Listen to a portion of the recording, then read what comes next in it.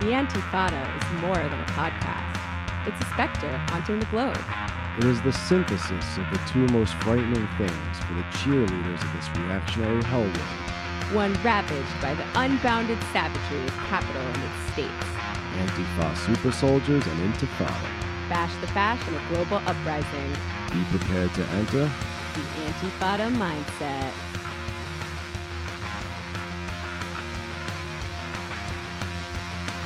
I'm Jamie Peck, and I am Sean K. B. And I'm AP Andy. and we are broadcasting not live from Leftist Best headquarters, about a half-hour walk away from the gentrification-ravaged Gowanus Canal in the coastal elite bubble of America, downtown Brooklyn, USA. That's right, and we are very proud to welcome friend and comrade Brandon Jourdan from Global Uprisings to the show. What's up, Brandon? Hey, how's it going? So, I would like to kick things off by asking our guest a question we ask every guest here at the Antifada. I think you regular listeners of the show know what it is by now. Perhaps Brando doesn't, judging from how he's wiggling his eyebrows at me. Brando, Quizzical look. how pure is your hate today? My hatred is the blackest purity, and I'll tell you why. Because I have a kid, like 16 months old, and Ooh, when you have a kid, that's not good. no, when you have a kid, actually, you have like a pure like bonding and love with him, but then you have this sort of protectionism. So you kind of hate anything that's gonna kind of actually hurt him. And like looking at the state of the world, there's a lot of stuff to hate. I mean, capitalism, global climate collapse, and then I have these daily kind of hatreds.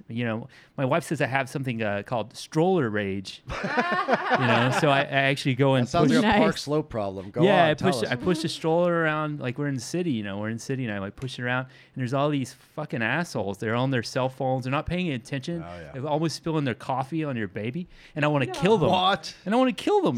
Like Spilling- constantly. Who would spill coffee on a baby? But my pure black hate is out of love for my son. That's wonderful. Aw. They say that love and hate as emotions are very, very close to one another. Mm-hmm. Can you really experience the truest, darkest hate until you've had the purest, loveliest love? Exactly. There's not a contradiction. It's a real.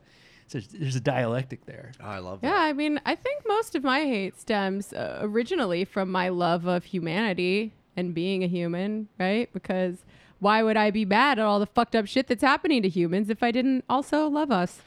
So, Brando, I would like to know, how is the expat life treating you? I know Brando's been living abroad for quite some time, traveling around, making really cool documentaries about uprisings all over the world.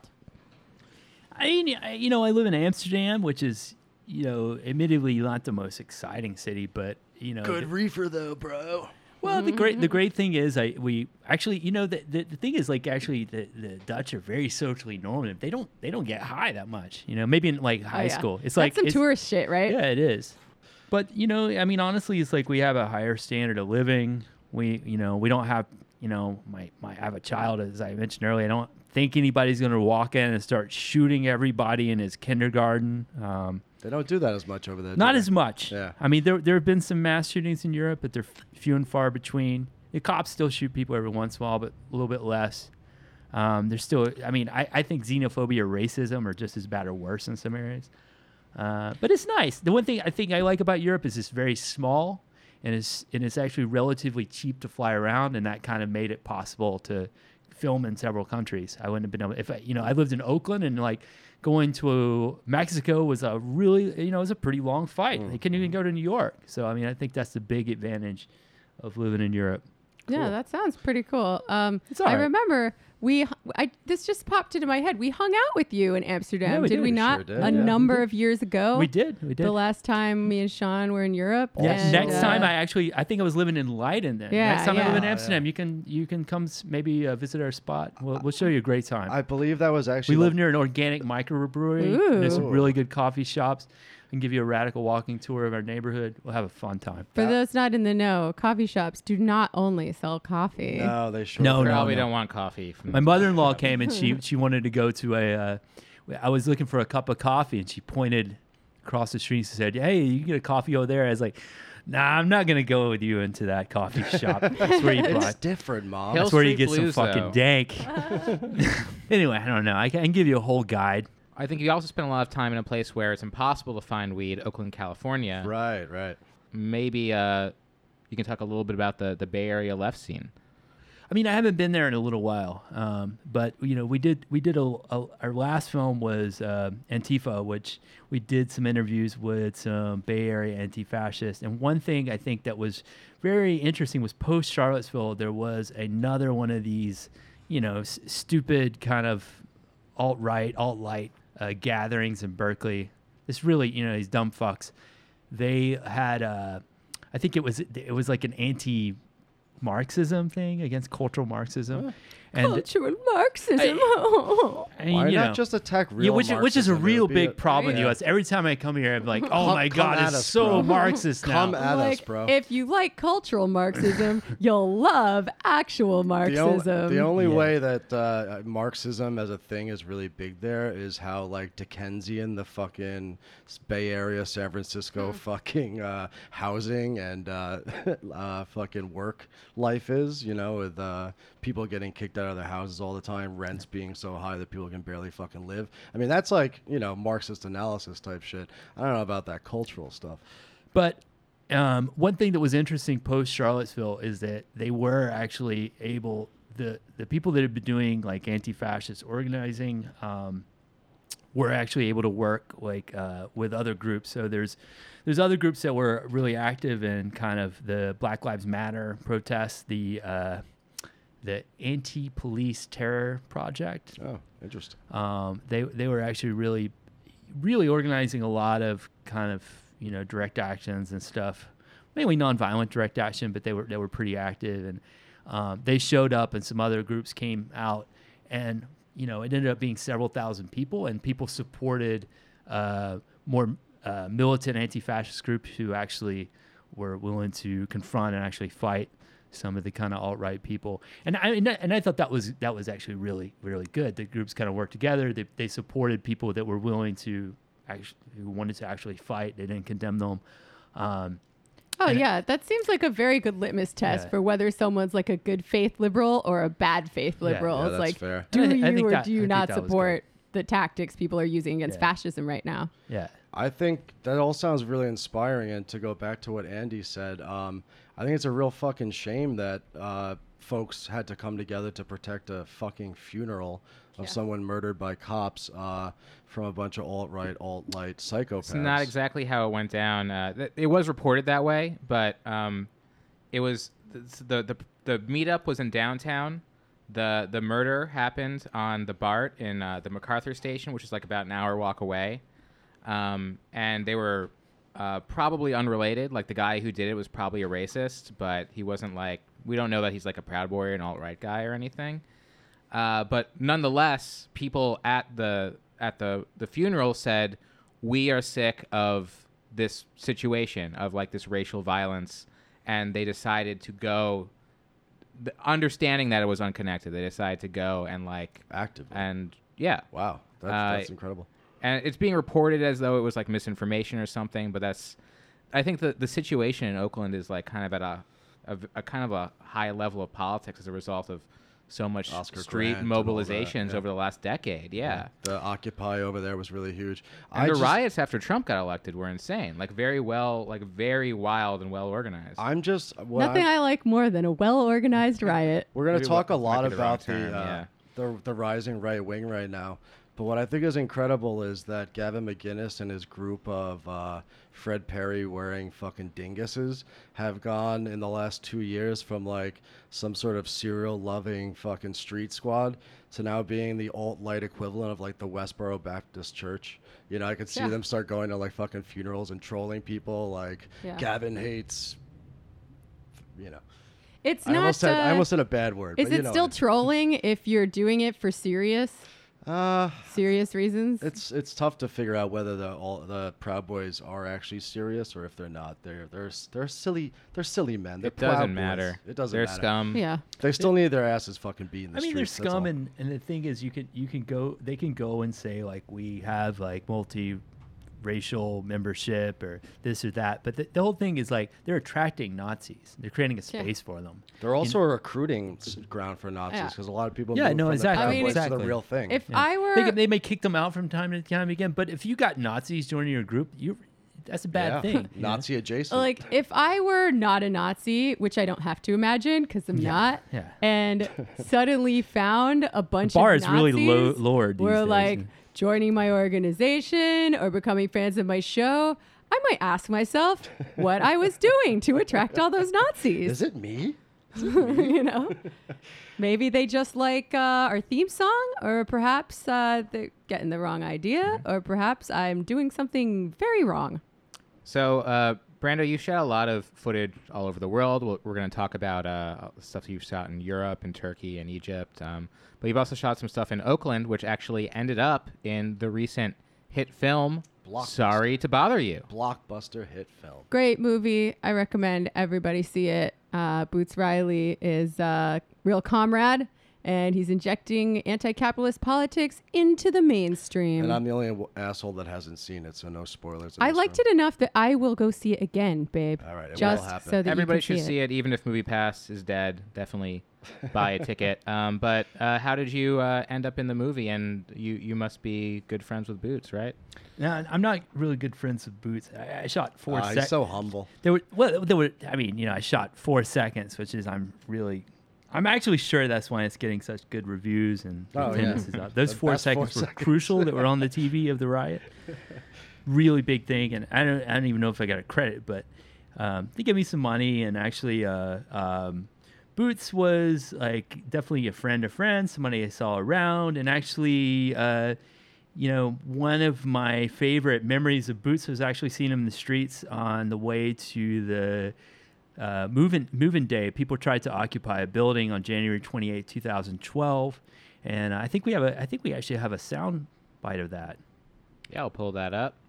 Occupy Oakland is marching to go occupy a building and have a home base. They're kicking folks out of Oscar Grant Plaza, so we're gonna go take a building. Nice. Wow, so he gets in the streets, man. I respect that. Yeah, I mean, and then, a few minutes later, people tried to actually take the Kaiser building. They had brought couches and chairs and whatnot, and the police started firing tear gas and then kind of pushed people away. And then there was on Oak Street, I think people decided that they weren't going to be pushed back by the police and actually used the chairs and the couches and all the stuff as makeshift barricades and kept moving toward the police as they fired tear gas. And that was a clip that made the movie. It was actually interesting because it was, on one hand, a very big, it didn't accomplish the goal. They didn't occupy the building, and actually Occupy Oakland after that sort of dissipated. But, I mean, as Andy said, there has been lots of things that happened after that. When I was living in the Bay after when the kind of wave of anti-cop, Black Lives Matter stuff happened, I guess they didn't call it an anti-cop movement. I think that's They're not anti-cop. They're just anti-police violence. Yeah, but anyway, Leave it to they're- people I They're know not are really anti-cop. They're pro being alive. Yeah, Yeah, leave it to yeah. other people Okay. to just be anti-cop. But after the Michael Brown verdict, I was back there and living there actually, and then people, blocked the freeways. Some stores got looted, and actually several nights of rioting happened. And then I flew through New York. Well, the second night after Eric Garner, the verdict came out, and then people were blocking the West Side Highway, Brooklyn Bridge. Yeah, I and all that. remember. I was there on the West Side Highway. The Lincoln Yeah, so I was Tunnel. there right after it. But Oakland had a whole wave of stuff that was quite big, and actually, and then also spread to San Francisco and to Berkeley. So there was some continuation, even though it did dissipate post moving day. So Brando, you tell all these great stories about going from place to place and shooting this great footage. Some of it gets put in blockbuster movies, 4 seconds or so. Some of it gets picked up by Democracy Now! And other outlets around the world. How did you get into this independent media space, and what is it exactly that you do? So, well, I guess there's two stories, which is like the story of Global Uprisings, a project that I do as part of a collective that Marianne Mackelberg, my partner, is involved in, and she is a co-producer and co-writes everything, and makes it make sense and be cohesive and decent. And she's not just your partner in films, is she? No. We have a kid together. We live together, and she's an incredible person. Really good writer. Really solid comrade too. And you're raising your child to become someday the intern at Global Uprisings. Wow. Well, we'll see what children are natural kind of anarchists, so I don't think he's gonna. I don't know if he's gonna do anything I tell him to do. He's gonna kind of do what he wants to do. He's gonna become a libertarian, but anyways, maybe not. I don't know. But the good kind. Well, maybe a libcom of some type. But like, but then there's also, I guess, my own story, and like. Actually, me and Marianne were both involved in kind of anti-globalization protests in the 90s. I wasn't just doing independent media. I was involved in anarchist groups. And I guess I wasn't part of a real solid anarchist group, but I was part of collectives and other projects. And part of that, I think, was a group that I was part of was we started the North Carolina Independent Media Center. Actually in Chapel Hill, and the Independent Media Center was over 150 independent media centers worldwide. And in a way, like indie media kind of invented Web 2.0. There wasn't like so much in like the 90s, early 2000s. There weren't like a lot of these kind of participatory media structures that exist now and are kind of like happening everywhere. So in that we started. I started doing video, and I just kind of trained myself. I'm a recovering political science major. I dropped out of school. All the best. Now I just drink. All the best ones are dropouts. But I didn't study film. I just kind of learned it through doing indie media stuff, and moved to New York, and also started a public access show here. And then, years later, I met up with my partner Marianne, and I decided to move to Europe. And then that was at the height of the economic crisis. And actually, we had this idea in 2010 that there might be a response to the economic crisis. So we wrote a grant to try to get a grant to do a film series or a film about reactions to the crisis. But people didn't really see that there was actually a real reaction to the economic crisis.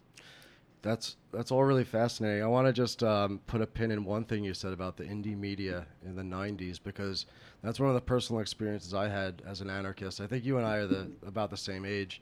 And, back in a time when, there weren't really that many ways to get information about what was going on in the world, especially from a anarchist or left perspective. These indie media websites, you were part of one. I think were really crucial for me as a kid. Couple of them.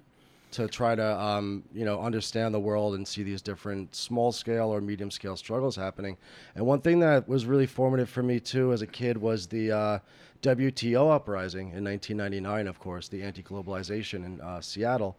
And what I found so great about indie media is that by reading these sites and a lot of the analysis and a lot of smaller anarchist websites, I could see the sort of groups coming together and organizing and building up to the WTO. So when it popped off, if I hadn't had those resources, I would have been as surprised as the rest of the media and the political class at that point in time. But I was watching in real time as these indie media and other networks came together to sort of create this massive uprising that really shook the world. And just to clarify, we're not talking about indie media in the general sense, right? We're talking about a network of sites called Indie Media. Yeah, it was indYmedia.org. In some places, they're still active. I mean, they're not as active in the United States now. Bay Area Indie Media is still kind of like working out, but like in Athens, actually, people still use indie media. In parts of South America, people use it, and it's very political. It's not trying to be like, we're journalists. Like people post like communiques or post like information. Actually, in December 2008, when there was this police killing that happened in Athens, everybody learned about it through indie media, and then there were riots that spread throughout the country, and it became an insurrection that lasted for 3 weeks. And that was the role that indie media was trying to play. It was actually trying to be something that people could use to get information and to push people to the street. It wasn't just trying to reproduce the spectacle. Yeah. So on that note, there's been a lot of conversations lately about the role of journalists in the crazy world we're living in right now. I think a lot of people, mostly in the center, but some left of center, are very concerned that right-wing media is following its propagandistic program to a T and serves more of a propaganda purpose than a news reporting purpose, as if the news could ever actually have a neutral point of view when it's owned by a big corporation. Everybody say it at once. Fake news. Right? We hear it all the fucking time. Fake news, folks. Yeah. Fake news. So what is the role of independent media now in the international class struggle? And what do you see your role as being? Because I know I get asked this a lot, and I'm never quite sure what the answer is, because I am a journalist with a point of view, which is usually how I describe myself. I don't pretend to be neutral, but am I an activist? Not in my role as a journalist, not really. I have too much respect for activists to claim that mantle. I think I usually call myself an advocate, more likely, or just like, I don't know, where do you come down in this? What do you think your role is? How do you see yourself? I don't know. You know, we're in an info war. I have been told. Yeah. No. So You don't want to hear Alex No, Jones' no. impression. It's I've actually heard it. creepy. Actually, Oh, It's pretty God, funny. it's too creepy. Anyway, Don't make me call Alex Jones on Oh, God. you. it's the thing of Don't dreams and mansplain to me and we'll be all nightmares. right. Oh, man. I either lie in bed crying and shaking or jerking off. I won't tell the audience. I think that what we were trying to do was a kind of a what I guess would be called a militant research project. We were trying to go out. We were trying to analyze. We were trying to interview people who were actually organizing on the ground to provide a little more context than you're going to get if you're just like watching a streaming video or something like that. And we're also trying to interview political theorists, economists, people like that, to provide a little bit more context. And we were trying to piece together like all these different movements so that people could see the way that these movements were related. That's what we were doing with Global Uprisings. Hell yeah. Yeah, I mean, I was thinking when someone on Majority Report was talking about this stuff the other day on how the right-wing owned media is so like ideologically unified in its program. Like, why couldn't we have a left version of that? Maybe the response isn't to say, oh, how dare you pollute the neutral character of the news. Right. But like, We're defending the fucking gray lady when we should be supporting people out there fucking telling our story, right? Yeah. Oh, the New York Times, they're running out of money. Oh, they're getting attacked. They're not letting CNN reporters into the fucking White House. Fuck them. Yeah. Fuck them. And I mean, let's make our own shit. they do some good journalism. I Sure, think they do yeah. serve a purpose. There but are things that we could not replace probably, but yeah. I don't think it's a controversial opinion at this point in time that they are the paper of the ruling class. So, Was that ever a question? I mean, people like to get mad about them when they do things that are very ruling classy. Like troll people in the style section? Or like, I mean, we did a whole episode worth of Media Crit kind of taking apart the idea that this is in any way a neutral body for disseminating info. So let's not even try to be neutral. So Brando, the point is that you're not trying to be neutral. You're trying to tell a story that is not being told, but from a perspective that looks at on-the-ground movements, what they believe in a sort of anti-systemic, anti-capitalist sense. Yeah, and I mean the thing is too, like the news cycle, the way it works, if you're a freelancer like Jamie is, you have to pitch and you have to try to fall into that cycle. And there's a lot of things that the news isn't paying attention to, and that's the point of just trying to do things on your own, get it out, and have like a format like this. You can get it out. I mean, Hell yeah. Do you think I like writing about electoral politics as much as I do? And dude, fuck no. Pitching is so Pitching's brutal, brutal. that I have Yeah. PTSD just from living with Jamie and seeing I've her had to do pitch. it. It sucks. It's Fucking terrible. horrible. How Yeah. does this appeal to a millennial? It's like, okay. I mean, I've been having a lot of feelings lately about how I'm not writing as much as I used to, because that is, at the end of the day, the thing I am the best at. Words in written form are going bye-bye. You But, have the yeah. Intifada now and Majority well, Report. I was going to say, like, the silver lining to that is that I never have to pitch another fucking editor again if I don't want to. Oh, it's such a pleasure working with editors. They always get back to you so quickly, and then you get paid right away. It's great. Yeah. So Yeah, what could possibly go wrong? I've got 3 clips from some of the Global Uprisings short films. Should we start with an austerity film from Barcelona? Sounds great. Good. All right, here it is. This is called They Do Not Represent Us, Barcelona, the May 12th to May 15th, 2012. Students marched from Plaza Catalunya to the headquarters of the Popular Party, Spain's right-wing party that took power last November. They staged a mock funeral and mourned the death of their public education system. The quality of the public university is going down. What we are seeing is that public education is a right, and what they're trying to do is to put the rights into the market. The money you've got to pay to study is increasing by 60%. The day of actions culminated with an encampment outside the CaixaBank's headquarters in Barcelona.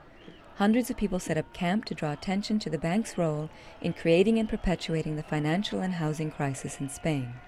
In the coming months, these networks of solidarity will likely prove to be an essential source of strength as they confront the next wave of the crisis. It's not just happening in Spain, it's not just happening in London, it's not just happening in France or United States or Latin America, but it's happening everywhere. The only way is to have a lot of mobilization on the street and from a wide spectrum of different people. Some inspiring stuff there. That was an interesting rally. It seemed like Everybody should watch that, because there's one part where there's these 3 teenagers marching together, and one has the Who T-shirt, the other has a Nirvana T-shirt, and the third has a Red Hot Chili Peppers T-shirt. Nice. They're right next to each other. Culture is politics. Yeah.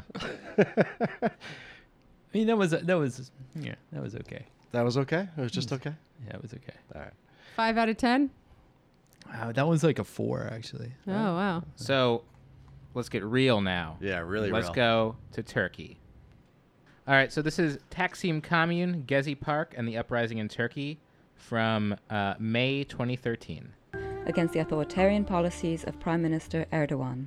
This was a protest against the demolishing of the park, but it suddenly, immediately changed its face, and it became a protest against the state terrorism and police brutality. The protest didn't become only something bigger, but it became something different. It has become a medium of the expression of the accumulated anger over years. People feel it. They feel this, overall regression in the democratic rights and freedoms. As far as we know, through the police reports, in 67 cities in 81, 253 protests happened. People say enough, even the old lady in the neighborhood, they who never were in any kind of protest, but they because of this violence, they become protesters. Maybe before in their life they didn't see the police as the enemy, but now with the guns, gas canister guns they have and so on, the police looks like the enemy. When local football fans heard that the protesters were being attacked by the police, they came out in large numbers to defend the park. They're singing, "Take off your helmet, drop your baton." And then come and fight like a man. It was kind of macho, but I mean, they're soccer hooligans. I mean, they're not. I mean, one of the real quick, one of the interesting things about Gezi Park was nonviolent people occupied the park. Their tents were burned. Then soccer hooligans came in and fought the cops. Originally, fans came out because the park was near that, and then Galatasaray and Fenerbahce fans came out, and they hated each other. They hated each other like seriously, but they came so out. Some Mets Yankees shit. Yeah, it would be actually even like more Yankees, extreme. Because yeah. like Nets and Yankees fans don't regularly get in fist fights in the street. True. So they Just came out actually bars. and that actually changed the character of the rebellion. That's fascinating. Wow, I've often wondered if there's a way to channel like the intense amount of energy and emotion people put into sports into something that's like actually productive for the world. The Turks have figured it out, and the ultras across Europe, right? Also in Egypt, Panathinaikos fans. That's a later That's another. That's a whole other show. Maybe sports are not counter-revolutionary after all. You lied to me, class struggle board game. So Damn. let's talk a little bit more about Turkey a little bit later. We'll play one last clip. This is from your most recent work, right? The 2018 Antifa documentary, simply called Antifa, from Deep Dish TV. Clever name. So I'll play a couple clips from this. A black genocide. Come on, man. I mean, it shouldn't even be a question. This is Daryl Jenkins You're talking about to bad people. Bad people need to be stopped, period. And that's the attitude that we bring to OPP. We can see the origins of anti-fascism with fascism. Look back to the 1920s and 30s, to the socialists, anarchists, communists, and other radicals who stood up to Mussolini's black shirts, to Hitler's brown shirts, who traveled from around the world to participate in the international brigades of the Spanish Civil War. Really, we can see kind of two main threads in the creation of modern militant anti-fascism in Europe. The one thread we can turn to Great Britain. After World War II, as opposed to continental governments, the British government allowed fascists to organize publicly because they had broader, quote-unquote, civil liberties. The government refused to ban the Oswald Mosley meeting, so it was 99% certain there'd be a disturbance, if not a riot. Mosley and his followers claim the right of free speech. So that's Mark Bray talking about the history of Antifa. He's the author of the Anti-Fascist Handbook. I'll play another clip from a little bit later in the documentary of Cornel West talking about Charlottesville. Another disturbance. Anarchists and the anti-fascists who approached over 350 anti-fascists. We just had 20, and we singing This Little Light of Mine. You know what I mean?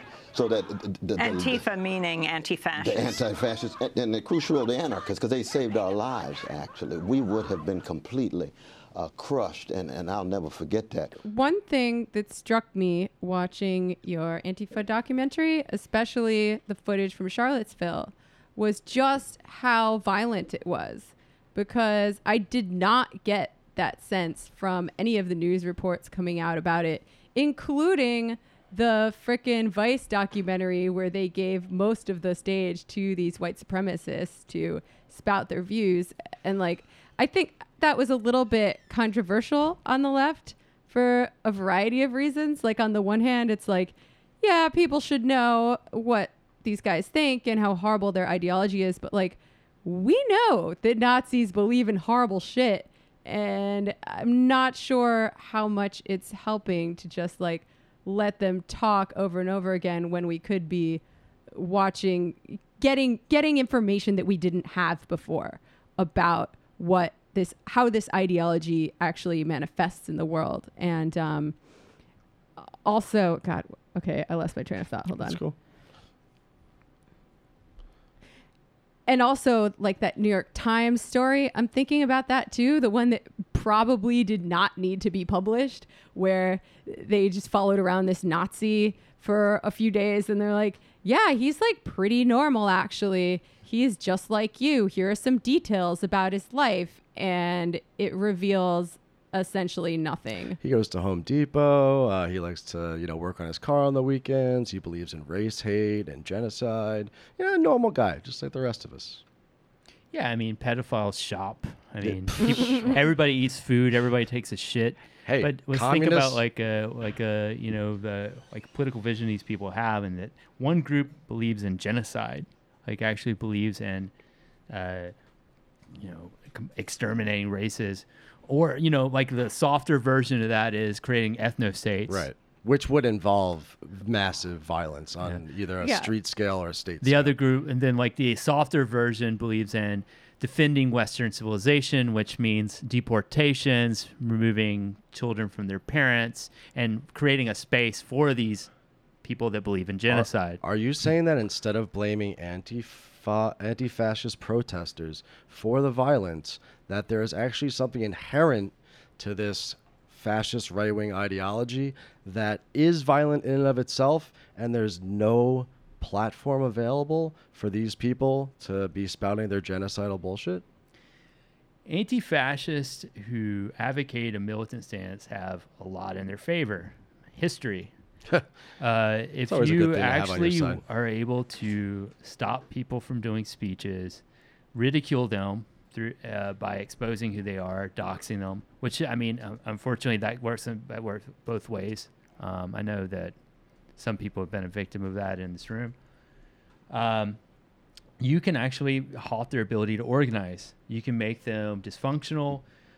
You can make them not become a major political movement, which I think, once again, if you look at history, seems to be a great idea.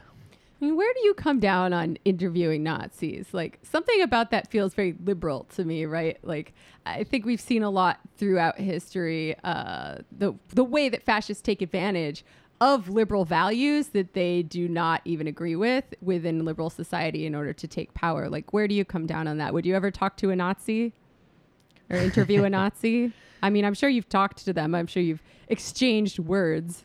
I don't think that there's any reason to give them a space to espout their hatred or views. It's not my role. I mean, it's not what I'm interested in. I'm interested in ways to defeat them. I don't think it gives my argument. I mean, you know, when we made the doc, we included a couple of explosive statements from some key figures just to show that that even people on, say, the so-called alt-right actually have very racist, fashy ideas, even if they're not. Surprise. Don't say. Yeah. I thought they were just Western chauvinists who are really into Plato and shit. But I don't think that there's any reason to go into their homes and show like what type of person they are, that they like, you know, soap and, you know, with whatever, you know. Even communists use iPhones, you know, It seems as they always tell us whenever they see us at protests. It seems a little irrelevant to me, and it just made me think of, I mean, not to rekindle a flame war here that never needed to happen in the first place, but it kind of made me think of the line in my article that I wrote in Rolling Stone recently that Anna Kasparian got very angry about, because I kind of made fun of her for talking about Grover Norquist as a liberal or a quote unquote social liberal or whatever, because he goes to Burning Man when he's like literally crusading for austerity and state violence and capitalist violence. Like, it seems a little beside the point to me. There's no point in actually going into details on right wingers. I mean, and you're just providing them with a space. I mean, over and over again, people think they're going to expose something. I mean, they're not going to. Like, these people live for, they crave the space. They use it as recruiting ground. When you're documenting these mass mobilizations, do you feel like you are a part of them? Are you just observing them, or are you somewhere in between? I mean, it's a difficult question. I mean, you're physically part of them. I was there, all these places and all the 8 or 9 countries that we were filming. I think that, you know, I mean, there's some people that I think that film these things and they see themselves as some integral part of some revolutionary movement. And I don't think that filming something alone makes you a revolutionary or even pro-revolutionary. I think you have to be active on multiple levels. You have to do like what in soccer I think it's called total football. Total football means football total. Means being able to, you know, I document things, but when we did the Antifa film, when we released it, we did fundraisers for people that were arrested on J20 with the release date. That's what's up. You also have to, like, I think if you want to see yourselves as part of the movement, you also have to realize that especially when you're filming, like you're collecting evidence. Right. You have to be very responsible with how you use that. You have to make sure as much as possible protect people's identity, not help the state, because then you're basically a spy. Yeah. And also protect yourself too, because some of that footage that I saw from Charlottesville, which, you know, as we know, somebody lost their life at, on top of all the other violence. So on top of Jamie's question, you know, do you feel part of it? Is there also something about having that camera in your hand when you're filming that kind of gives you a bit of, not anonymity, but protection against maybe the reactionary forces or even the state, the police? Sometimes, but I've been arrested multiple times filming. Global Uprisings started because I got I won a lawsuit when I was filming in 2002 at an anti-globalization protest. And I was arrested and hogtied for 26 hours. Jesus. I was beaten by police in Turkey, filming the Gezi Park film, and was sprayed with pepper spray from a water cannon. I was nearly arrested by anti-terror military in Eastern Turkey. It certainly doesn't protect you. And I mean, even at times I've gotten hit by friendly fire. I had a camera smack down my hand at a riot in Greece. And actually in that case, I don't blame people because once again, like people are trying to protect themselves. Sure. What I'm filming can be used as evidence against them. They don't know who I am. I'm not like somebody that's going to condemn somebody and like yell up, throw my hands up in the air like Tim Pool and be like, free speech. No, I understand it. You have to actually protect people, and but at the same time, I think that there is a role in filming and media. Like if you actually can provide some context, and like I said, that's why we call it what we're doing, militant research. We're not trying to do just simple journalism. Go to the Nazi's house, say like, yeah, he likes cupcakes, and then this guy, he's also like a family man, libcom.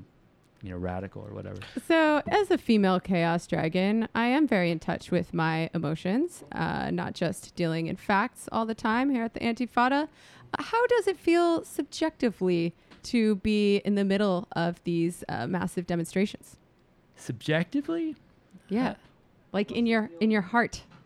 I think that there's two things going on. One thing is that it's definitely, there is the addiction to the adrenaline of being in riots and protests and stuff like that. But I'm not so macho to be like, I really love it. I get it. Yeah, I love it. I need it. Like actually, it's also terrifying. If you're in a place where people are actually getting hurt and killed, and that you might actually, it's traumatizing, and you have to deal with that. And actually, if you're in a situation like that and you don't like feel some sympathy for people that are getting killed and hurt, then actually you have a serious problem. You're not like you're a garbage person. Yeah. And not like a person tastes like garbage, but a person who is made of garbage. Or it's going to come back to bite you in the ass later in the form of PTSD and whatnot. Like I have a friend who's a female war reporter, and she reports from conflict zones all over the world. And she says, yeah, it is really intense. And I do feel a lot of emotions when I watch this stuff because I'm a fucking human. And the people who are more likely to get really fucked up from it later are most of the time men who just don't process their emotions. So, Brando, you've been all over the world. You've filmed all sorts of different global uprisings, and you left the United States of America. A couple things have happened in the 10 years or so since you became an expat. We now have this guy. His name's Trump. We don't talk Trump much on this show, but we'll actually mention him today. What do the Dutch people, or just Europeans in general, or Turks, or whoever it is that you're talking to, what do people think of Trump's USA? What's the view from the outside right now with all this madness going on? There's no consensus whatsoever about Trump. The far right is using him as a model. I mean, we'll go into that later. Bannon's the movement and all this horse shit, but I think the vast majority of people in the Netherlands, it was one reason that Geert Wilders didn't get elected. People saw Trump and they're like, okay, we'll just stick with the boring center right, which is also terrible and also racist. When they were trying to get people to vote for fucking Emmanuel Macron in France, they ran ads that were just the pundits talking about how Hillary was going to win and then the results on election night. And I think it was maybe the best argument, maybe the only argument in favor of voting for that neoliberal shithead. Who you still want to fuck. Or don't you anymore? I'm not saying shit. I forgot where it came down on fuck, marry, kill with Macron. We might have moved on. I'm over him. Maybe he's over you. I want to hate fuck my BB Justin Trudeau now. Oh, wow. I thought you were going to say Netanyahu. Oh, my God. No, that was episode number 2. We needn't revisit that. You have a lot of affairs on the show. Just Netanyahu's a step too far. Really, I think that Trump we can see as sort of this global trend, this global phenomenon. Trump and Trumpism isn't the end of the story. I think you see Erdogan, who we mentioned in Turkey. You certainly see Jobbik in Hungary. You see Alternative for Deutschland in Germany. You see UKIP and the English Defence League and the Brexit vote. You see the National Front. You have all these examples right now of a real far-right insurgency arising. Some of it's politically powerful in the electoral sphere, but a lot of it is actually powerful on the streets and far more radical than even what people like Marine Le Pen are talking about at this point. So we want to kind of interrogate this whole rise of this global right populism, but also try to kind of understand what an adequate response would be for us here on the radical anti-Fada left. So I think there's a few reasons that these figures have appeared. One, I think in Europe especially, is the economic crisis of 2008. And here in the U.S., I think it's seen as more in past tense. But if when the U.K. was going to leave, they had Brexit. People are fearing about the economy in Europe. That's still a constant, fear that people have is the economy. The second thing I think is what I would call is sort of a legitimation crisis has happened, and I really think this has been happening, built up over the last 40 years. People are very distrustful of politicians. And so a lot of these new populist right-wing figures are kind of politicians. Right. And then they're blaming the destruction of European culture on immigrants, and then what they see is this kind of elite, cultural elite that ignores the problems of everyday people, which they see as caused by immigrants. Right. And they also see this kind of elite as in sort of this conspiracy in Europe, which is the EU. So there's a lot of Euroscepticism and a lot of real anger at the Schengen Agreement, which allows immigrants and people in general to travel back and forth across borders legally without having to, for instance, if you're a resident or a citizen of one European country, you can go to and live in any European country, and you don't, when you pass across from, say, Belgium to the Netherlands, you don't go through passport control like under the Schengen Agreement. There's a lot of anger at that. Yeah, and I think you see, especially with a figure like Steve Bannon, who seems like kind of a joke, but is in Europe a lot these days, hanging out with the likes of like Nigel Farage and all these right-wing figures, that there's a bizarre sort of like international nationalism out there, right? A sort of international movement against internationalism. Well, it just came out this week that Bannon had some secret meeting with Boris Johnson, which just kind of sealed this weird commonality that a lot of these right populists have, where they all have big, ridiculous blonde hair. I mean, so obviously Trump, Boris Johnson has like probably the worst hair of all of them. God. And then Geert Wilders kind of has like evangelical hairspray hair. Fucking Geert Wilders. And Beppe man. Grillo, I guess it's not really blonde hair, but he also has this sort of like permanent clown wig. So I don't know if this is like some sort of alien parasite or what do you think, Brando? Are they alien parasites, or what's your question again? Are they alien parasites? Did he fucking stutter? I don't think so. They're definitely products of the countries that they come from. I mean, Wilders is an interesting case because he actually is part Indonesian, like way off. He really? actually, I mean, like he has Indonesian Thanks, blood. colonialism. Wow. Yeah. Geert Wilders, I gotta say, I saw him speak at the Milo party at the RNC. And you saw him in the flesh. It was the most horrifically racist shit I've ever heard a person say in public or private. It was horrible. Dude, you know who I realized Geert Wilders is he's the fucking... Remember in Velvet Goldmine where the David Bowie character does way too much coke? And then it turns out, like, no spoilers, big spoiler, that he's like a fucking televangelist, dude. Look at that fucking movie and tell me that Geert Wilders is not that fucking televangelist with the hair. Yeah, I can talk a little bit about Wilders for a second.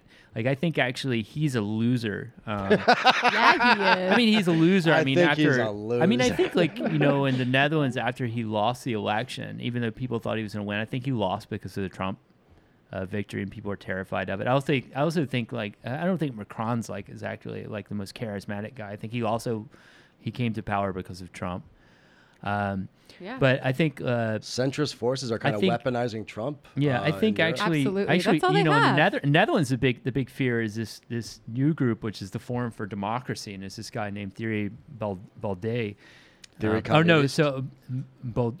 It's like bidet, you know, something you wash your asshole with. Anyway, he's interesting because like Wilders, in some ways, he had some very. He played into this sort of ethnic nationalism, like Dutch culture is being destroyed by Muslims, but he was anti-green energy. He was anti all this.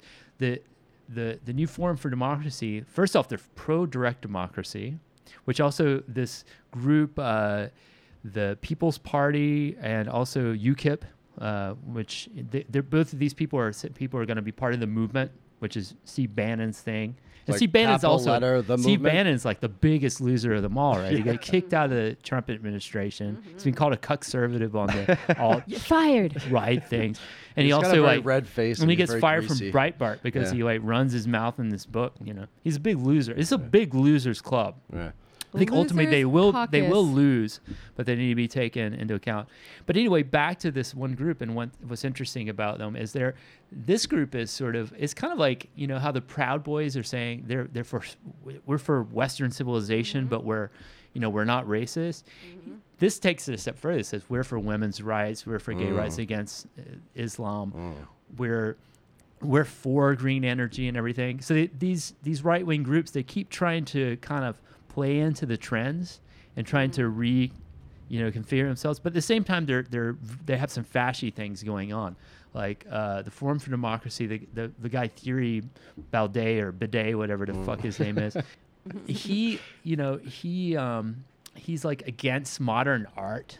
Ooh, degenerate Jewish art? Yeah, that's a blast from the yeah, past. he's against. Wow. He's against modern art. Everything old He's is all new into again. 19th I century think we stuff. have some Very friends fashy, who would agree very with him fashy. on Oh, that. so it's like on Twitter with all the avatars with like the Roman classical shit. But so he's, like all these groups, they have these things where they try to do either outright racist stuff, or if they're clever, they do more dog whistle politics. But if you start to look at everything and you start to connect the dots, they're terrifying and fascistic.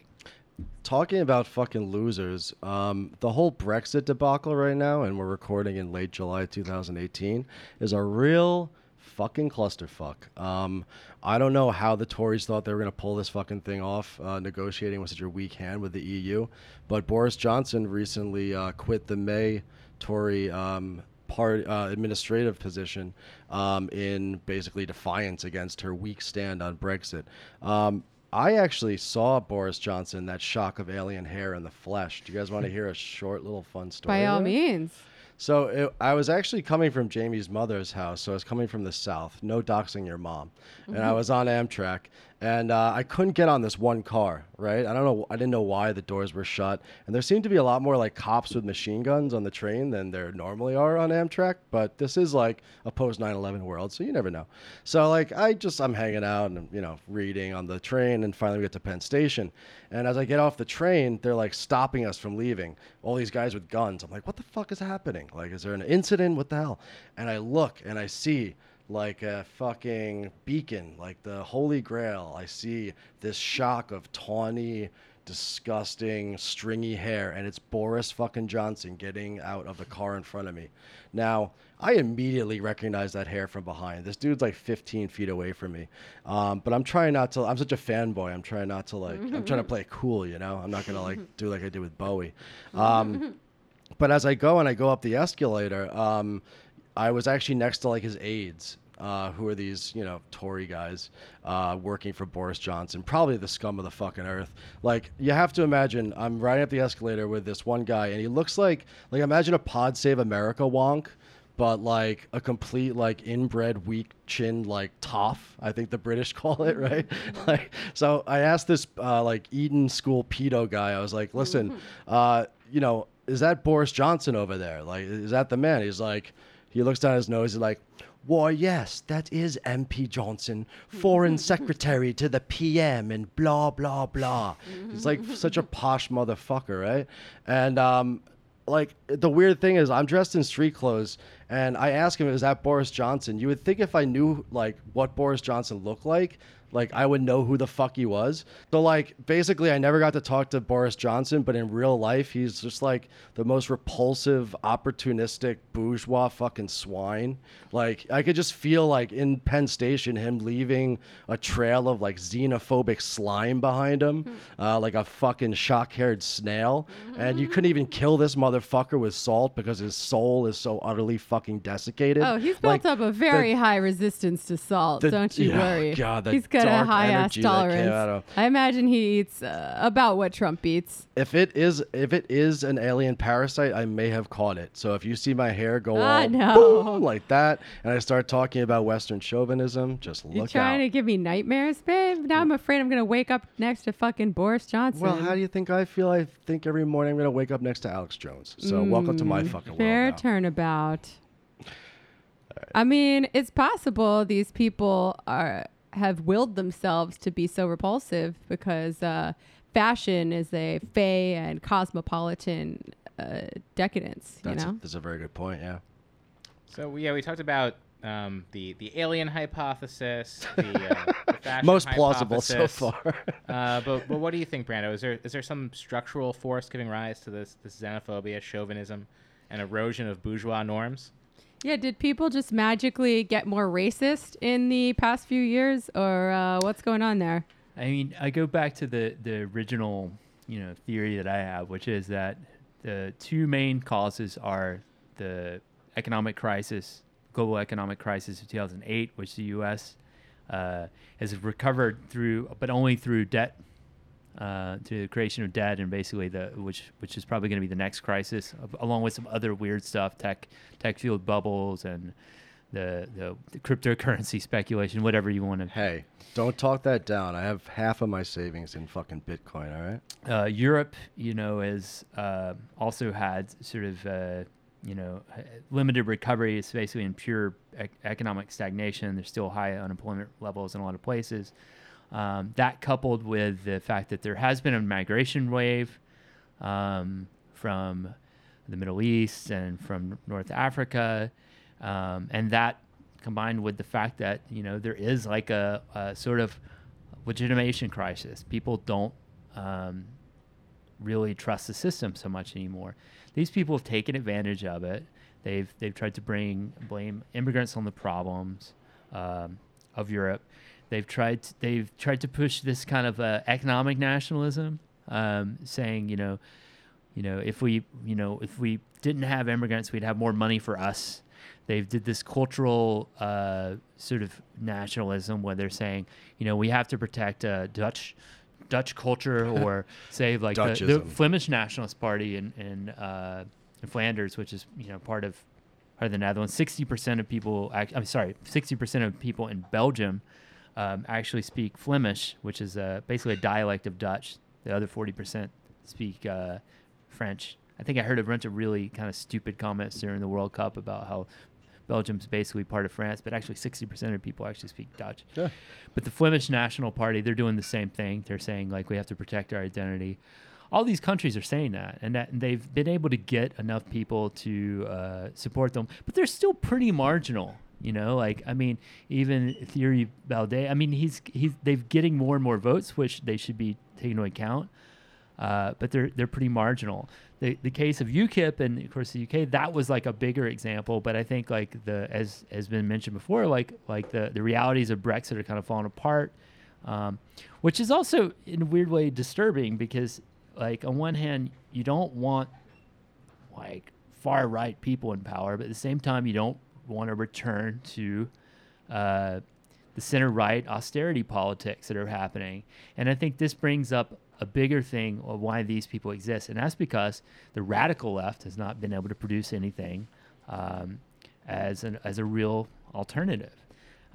You had these massive movements that happened within Greece, within Spain, within France, all throughout Europe, but they weren't able to kind of actually depose the people in power and push about a better forms of life that people wanted. and could actually feed people and give them all the basic things that they need. These people promise that. They're not, of course, they're not going to be able to do it, but these are the reasons I think these people are popping up. Well, on the topic of economic anxiety, I will admit to knowing much more about the U.S. politics than I do about Europe. And I understand that a lot of right populists in Europe pair this nationalism, racism, etc., with some form of social democracy, even if it's only for certain people. Whereas in America, it really just seems like pure culture wars, because the class part is a one-sided class war on the workers.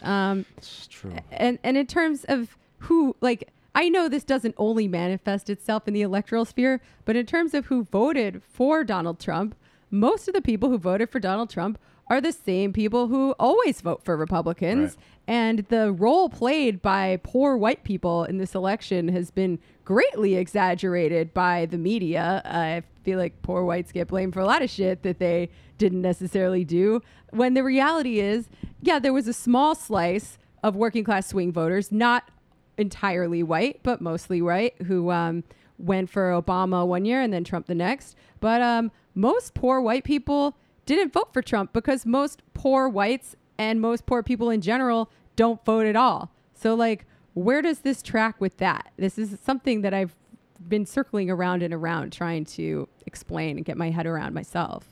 In answer to that, Babe, I would kind of branch off of what Brando said and bring even some more history into it, because he, I think, very rightly pointed to the crisis of 2007, 2008 as really crucial to understanding the anxieties that bring these things out.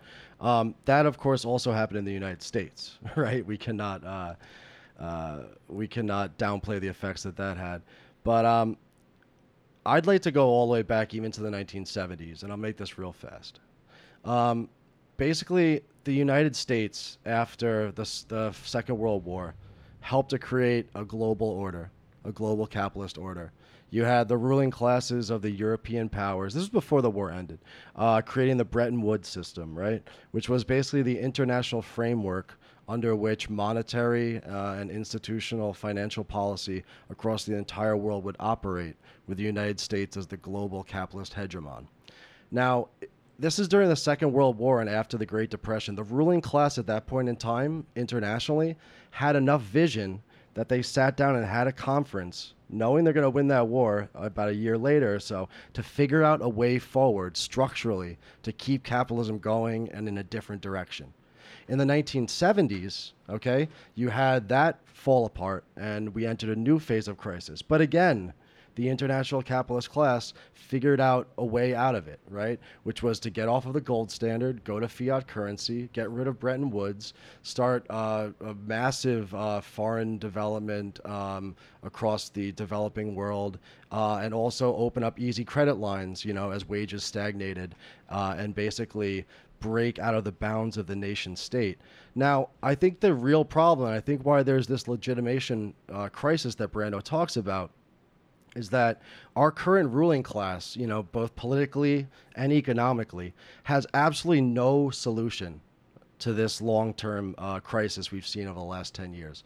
It's a crisis of capital accumulation, right, that burst in 2007, 2008, and they refused to allow that capital to be liquidated. They made the banks whole. Obama and the Congress, the Republican Congress in the United States, made the banks whole, all right?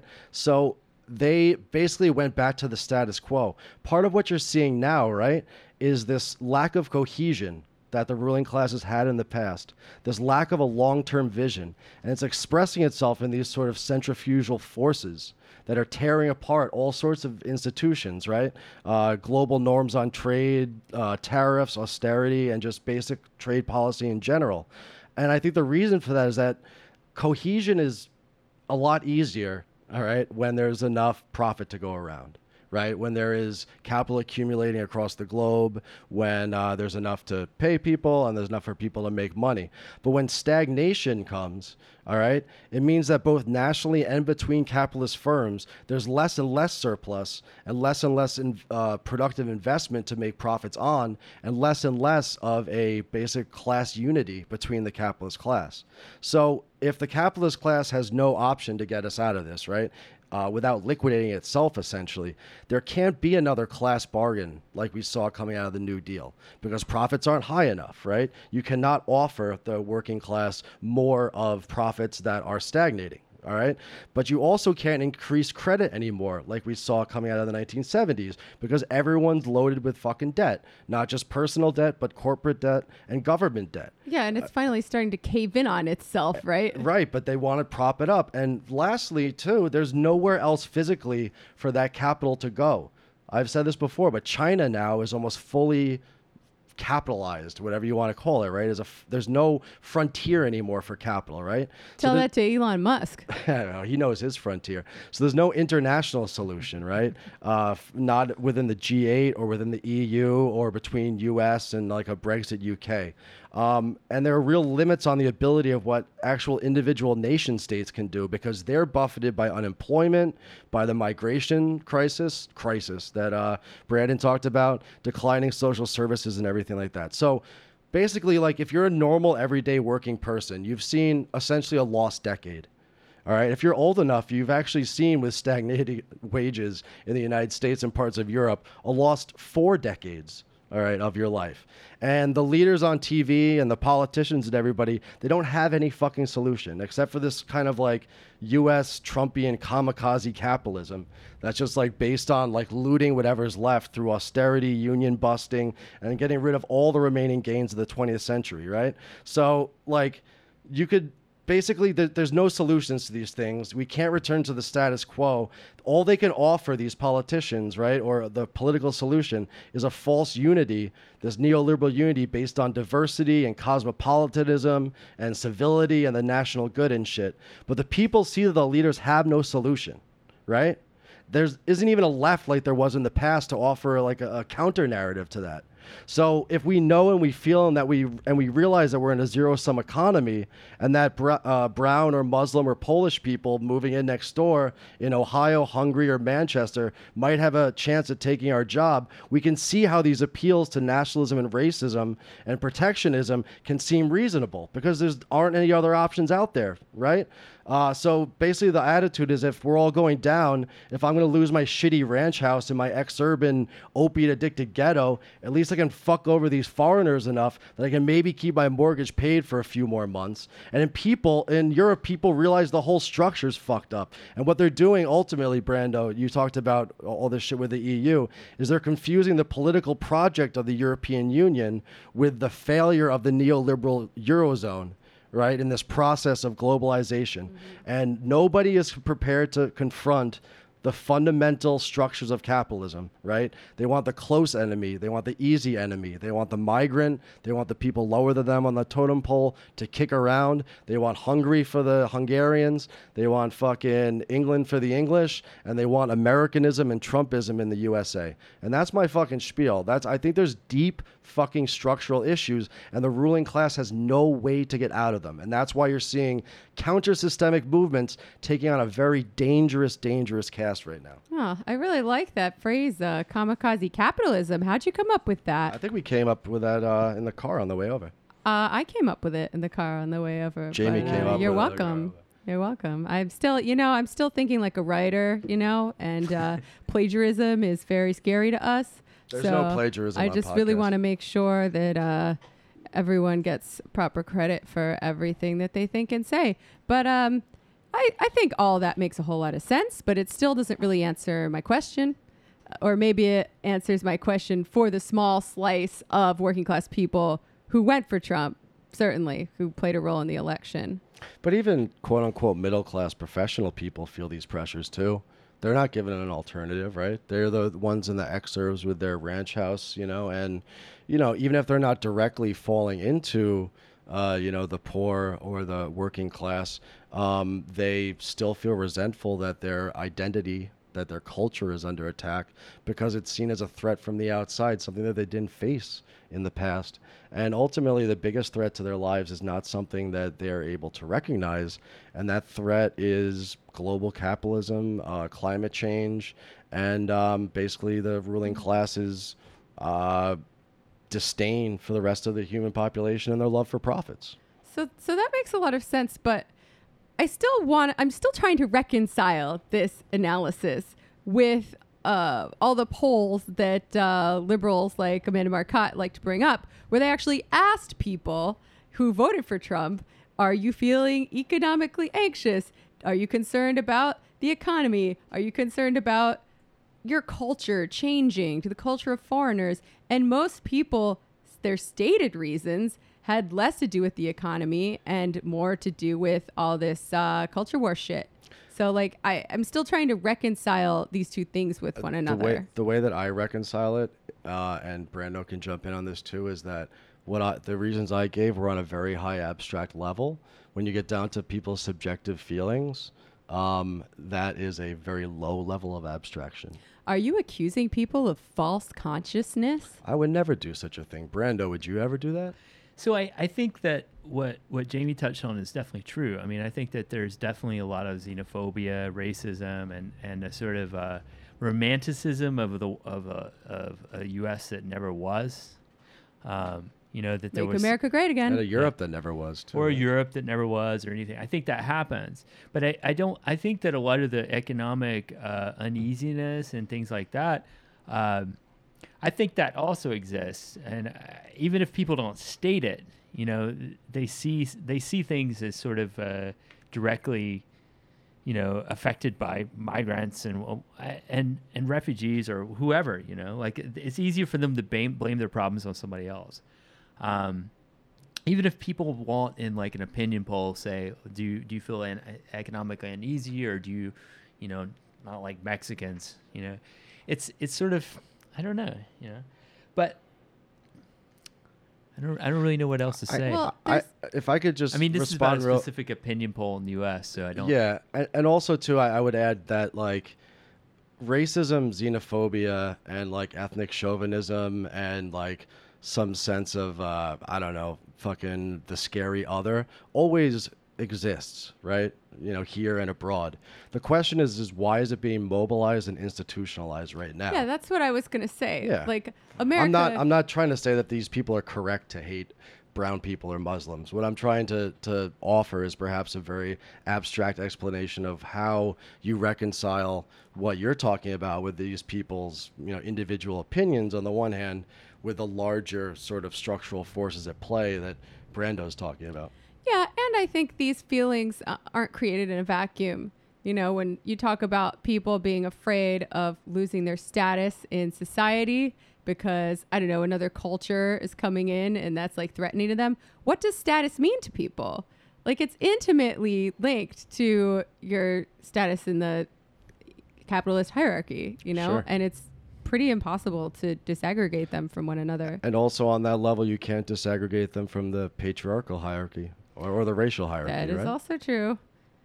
Actually, I'm really feeling you, Jamie, too. I mean, like, it's 100% that, you know, white supremacy is like a real thing, and that people are you know, attracted to these people for that. And like to deny it and just to try to just simply explain it through classism or economic uncertainty is inadequate. And I think that's really, it's a big problem when people who are Marxists or people on the left try to do it in that terms. And if actually any revolutionary movement is going to have any weight, it has to address it. You know, and also, I mean, the other part of it too is like, even though you might have like groups say, like the Forum for Democracy may try to embrace some sort of women's rights as a way to, you know, increase Islamophobia in the U.S., like sexism is a really big thing. I mean, definitely like the alt-right, that's where they got their foundation from, you know, like online chat forums attacking, Right. Yeah. you know, like Gamergate and stuff like this. I mean, there's a lot more than just classism or economic uncertainty that's like fueling this. And I mean, you're 100% right. I mean, and forgive me for not bringing that in. Like from the beginning. That's why you're here. Yeah, and also I would say too that I don't want my like large structural analysis to be misconstrued as ignoring all that other shit. But I think that like we have to have some larger historical vision of how things have changed that's greater than one opinion poll, you know, that spans over the course of 40 or 400 years or whatever the case may be. Otherwise, we're just left with like things are shitty, people are worse. You know? Absolutely. But we can tie these things together because, like I said, they're different levels of abstraction. Yeah, certainly. And I think a lot of the time when you look at one poll like that, you're not getting the complete picture, but it is very hard. Like I've tried to do it on the Majority Report in just a few sentences to give sort of a historical materialist base for a lot of these phenomenon and also explain what class is and that it's not an identity, it's a social relation. It's hard, folks. It's not fucking easy. It's not obvious. We've kicked like 3 or 4 people off of the show. We should be up to like episode 20 right now, except they used the word classism. So we had to throw them out the fucking window. So I think I used that word. Oh, shit. God, throw this guy out. Not again. Class is not an identity. It's a material relation. So what I was going to say on what you were saying earlier, babe, is that like America is a racist country, No. right? It's full of racists. Yeah. And I work with them all the time. right? Like it's full of racists. And pretty much every president that's ever been elected, whether Democrat or Republican, safe to say they had a lot of racists vote for them. Definitely Obama. Not limited to, but including Obama. Racists it was like Colin, new Black Panthers. Racists like Colin Kaepernick, exactly, who are just like ruining America with their divisive identity politics. But no, like there is a small slice of voters. And by the way, we're not talking about most of the people who voted for Trump anymore, because most of the people who voted for Trump are regular Republicans and they're our class enemies, right? They're voting their class interests. I'm talking about any working class people who voted for Trump, because those are the only people we care about. I mean, no, we don't only care about working class people who voted for Trump. That came out all wrong. But we only care. Deep Antifa mindset. Yeah, right. Galaxy brain. Geez. I'm going to get us in trouble. But like, it's safe to say that a decent number, like everyone who voted for Trump either is actively racist or just doesn't care about racism. They're like they're eager to just set it aside for their material interests, because which isn't as bad, but it's almost as bad. It's bad, right? But like a decent number of those people once voted for Obama. So we have to say, did those people just magically become more racist, or were there other factors interacting with the racism and making some kind of a heady brew of right-wing populist shittiness?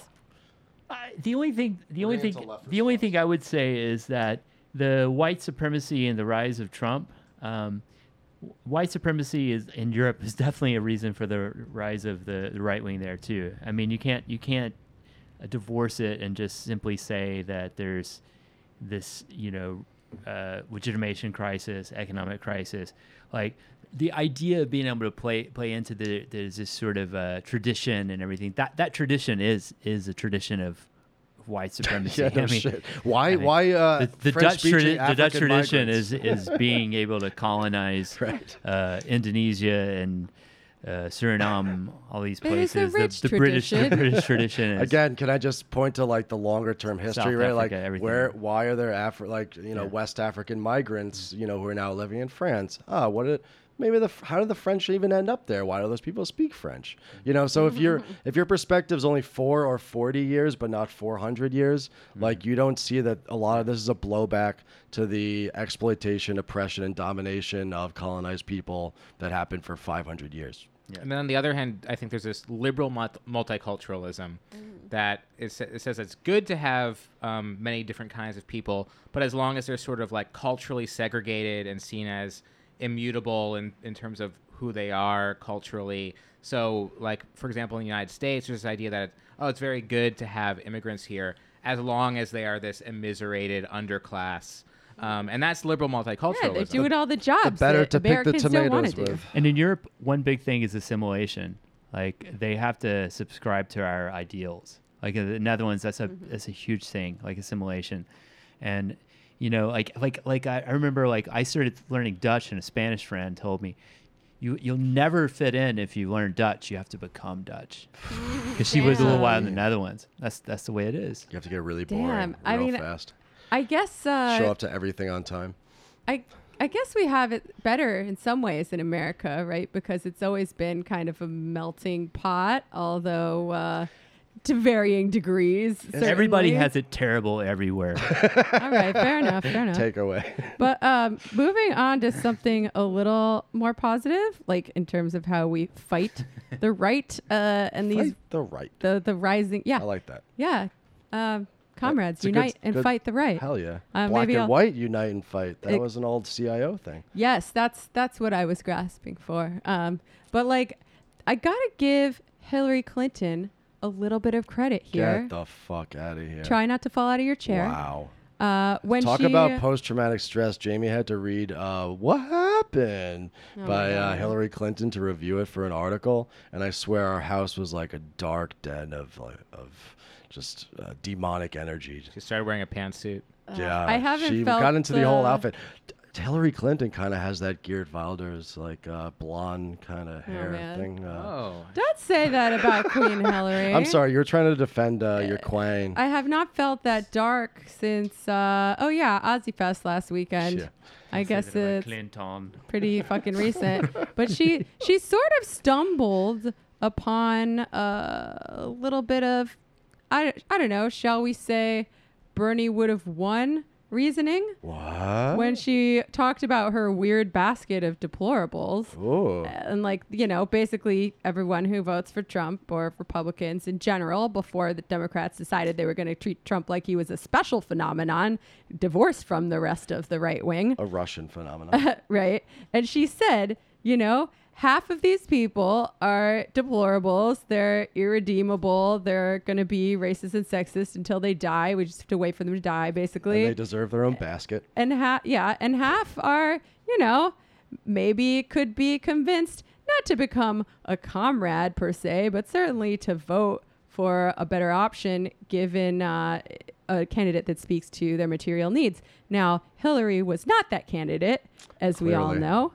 But, and I don't know, we're not very good at math here at the Antifada, so I'm not sure if half is exactly accurate. But I think she perhaps unknowingly hit upon something very true, which is that when you have a real left populist alternative that speaks to people's material needs, at least some of the people who are currently going right pop.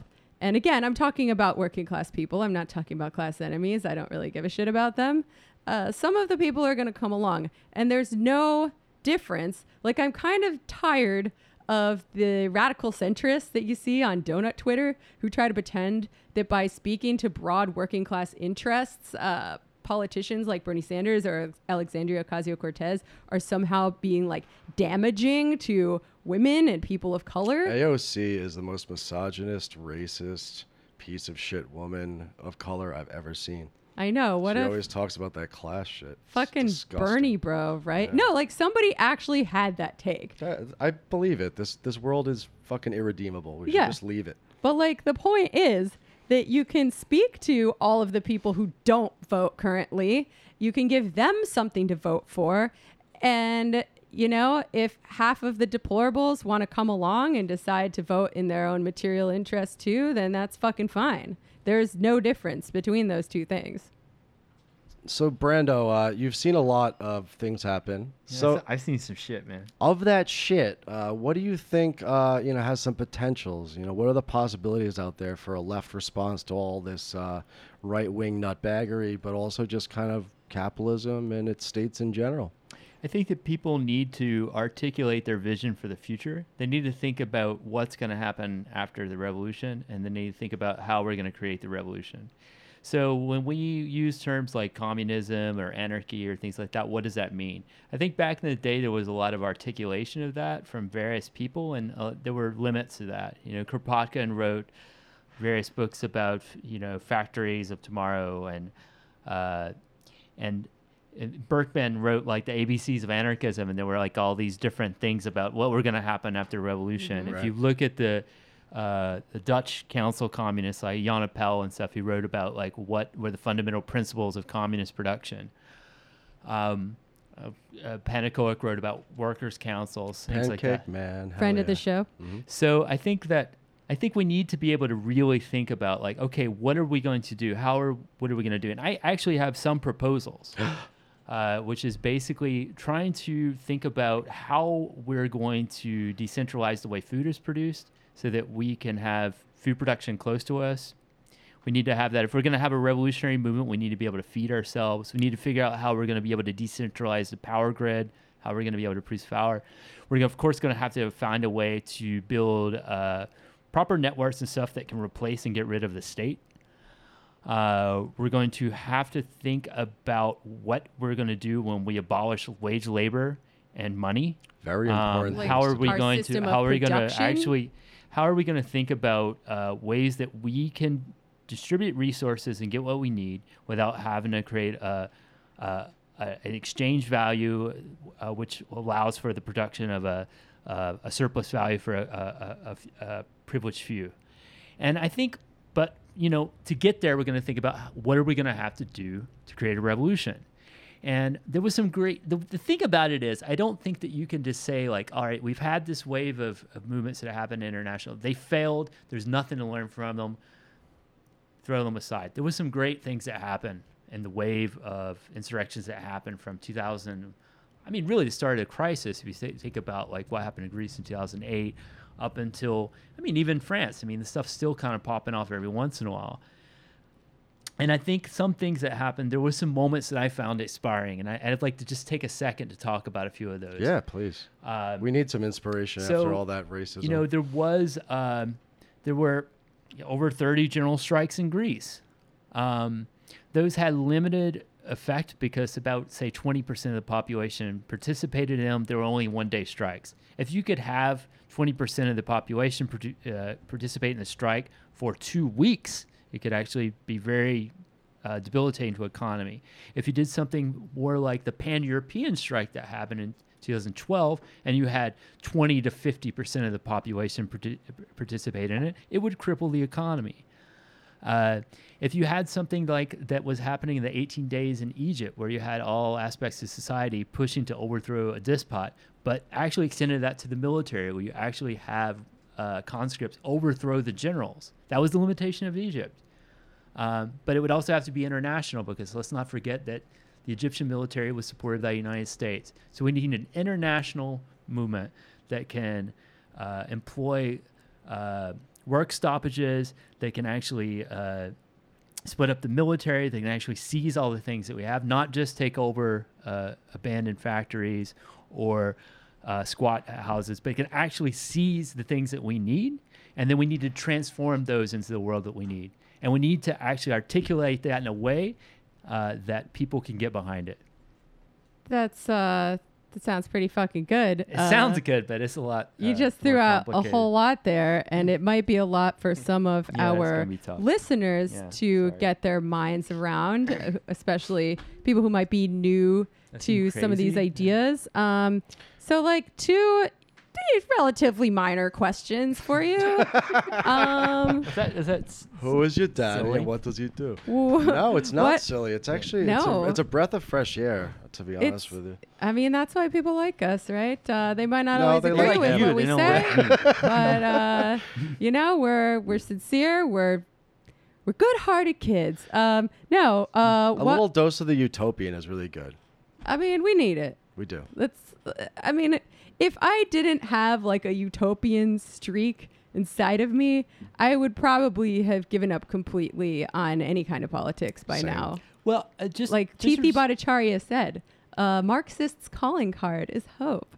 Oh. Maybe not true of everyone in the room here, but well, I mean, just to Everyone's looking in one respond to the idea of utopianism, I would have never thought in Istanbul that I would see the police push out of a huge neighborhood for 10 days, that people would be exchanging goods without any thought of sort of getting some, There was no bartering going on. People were just giving away things for free, and the police were pushed out of the neighborhood. Oh, and P.S. Fun fact. People like to talk about how bartering was what we had before a system of monetary exchange. No. Not true. No. Not true, folks. Bartering arose along with money. Shout out to D. Graves. And there friend of the have been show. these revolutionary moments that have happened throughout history, and they've worked for a certain period of time, but people have not been able to protect themselves and expand it.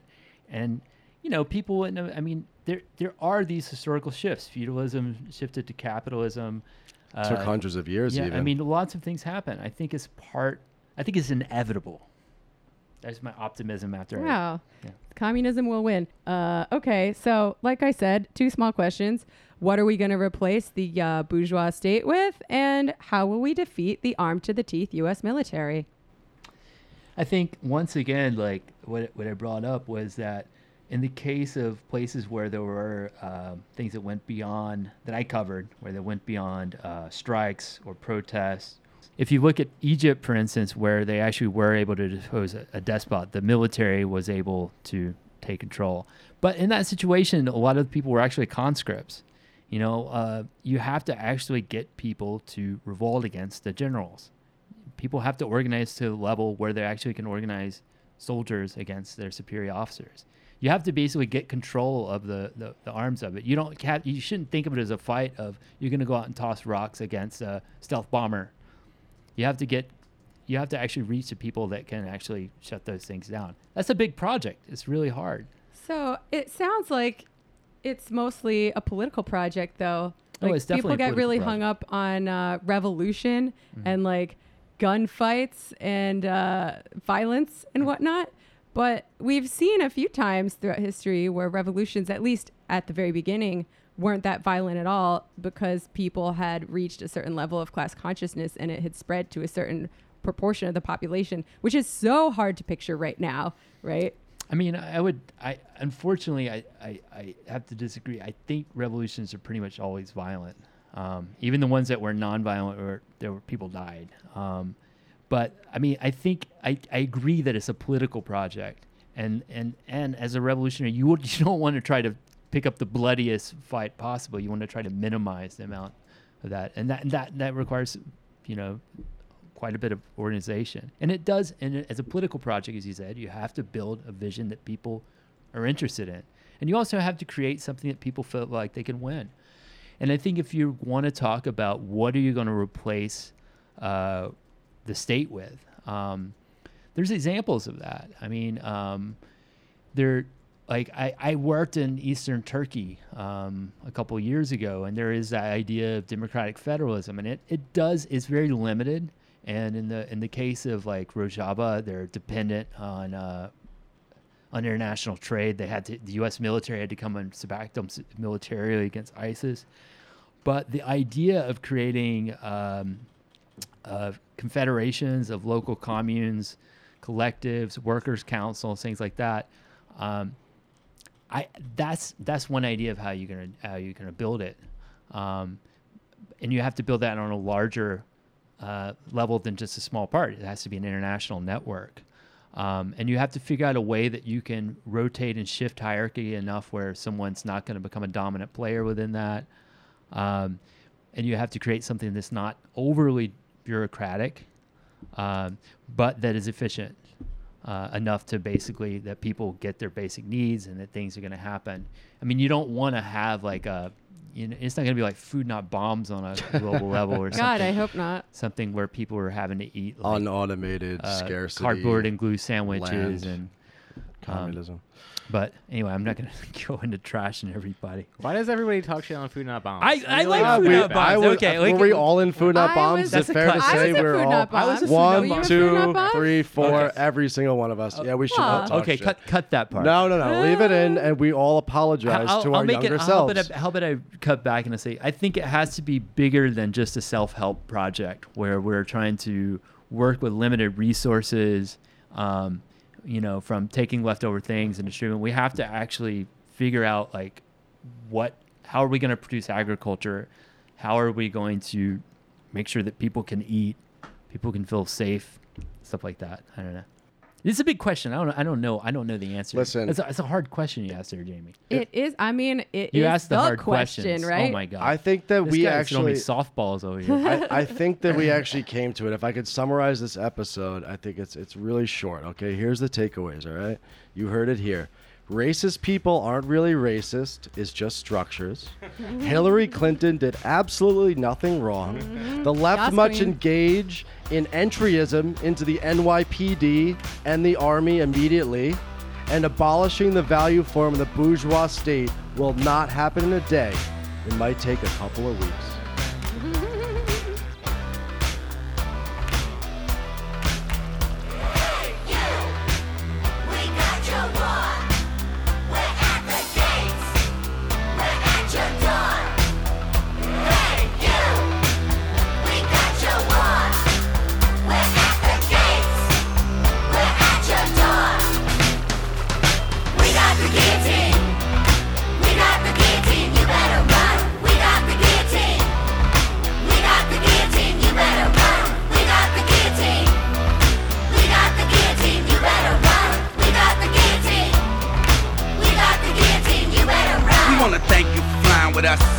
We know you could have stayed home, just cried and cussed. May all your guns go off if it's time to bust. May all their tanks have time to rust. They got the armies turning bullets into gold.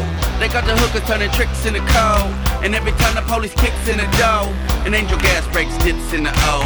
And even if a D-boy flips in my O, it ain't enough to buy shit anymore. Sleep in the doorway, piss on the floor. Look in the sky, wait for missiles to show. It's finna blow, cause they got the TV, we got the truth. They own the judges and we got the proof. We got hella people, they got helicopters. They got the bombs and we got the guillotine. We got the guillotine, you better run. We got the guillotine. We got the guillotine, you better run. We got the guillotine. We got the guillotine, you better run. We got the guillotine. We got the guillotine, you better run. Talk about it, not show. Be about it, spot know. Talk about it, not show. Be about it, spot know. I just spit the dope lines, I don't snort them. Tell the boss to call police to escort them. You don't ride out them lies, you just quote them. Get offline, plug into this modem. No, you can't outvote them, the rules are still golden. On the jewels we holdin' if we guardin' our scrotum. If you press the ear to the turf that is stolen, you can hear the sound of limitations exploding. Please, sir, may we have another portion? We're children of the beast that dodge the abortion. Neck placed firm between the floor and the portion. When shut your shit down, don't call it extortion. Caution, we're coming for your head. So call the feds and get files to shred. Every textbook read said bring you the bread, but guess what, we got you instead. We got the guillotine. We got the guillotine.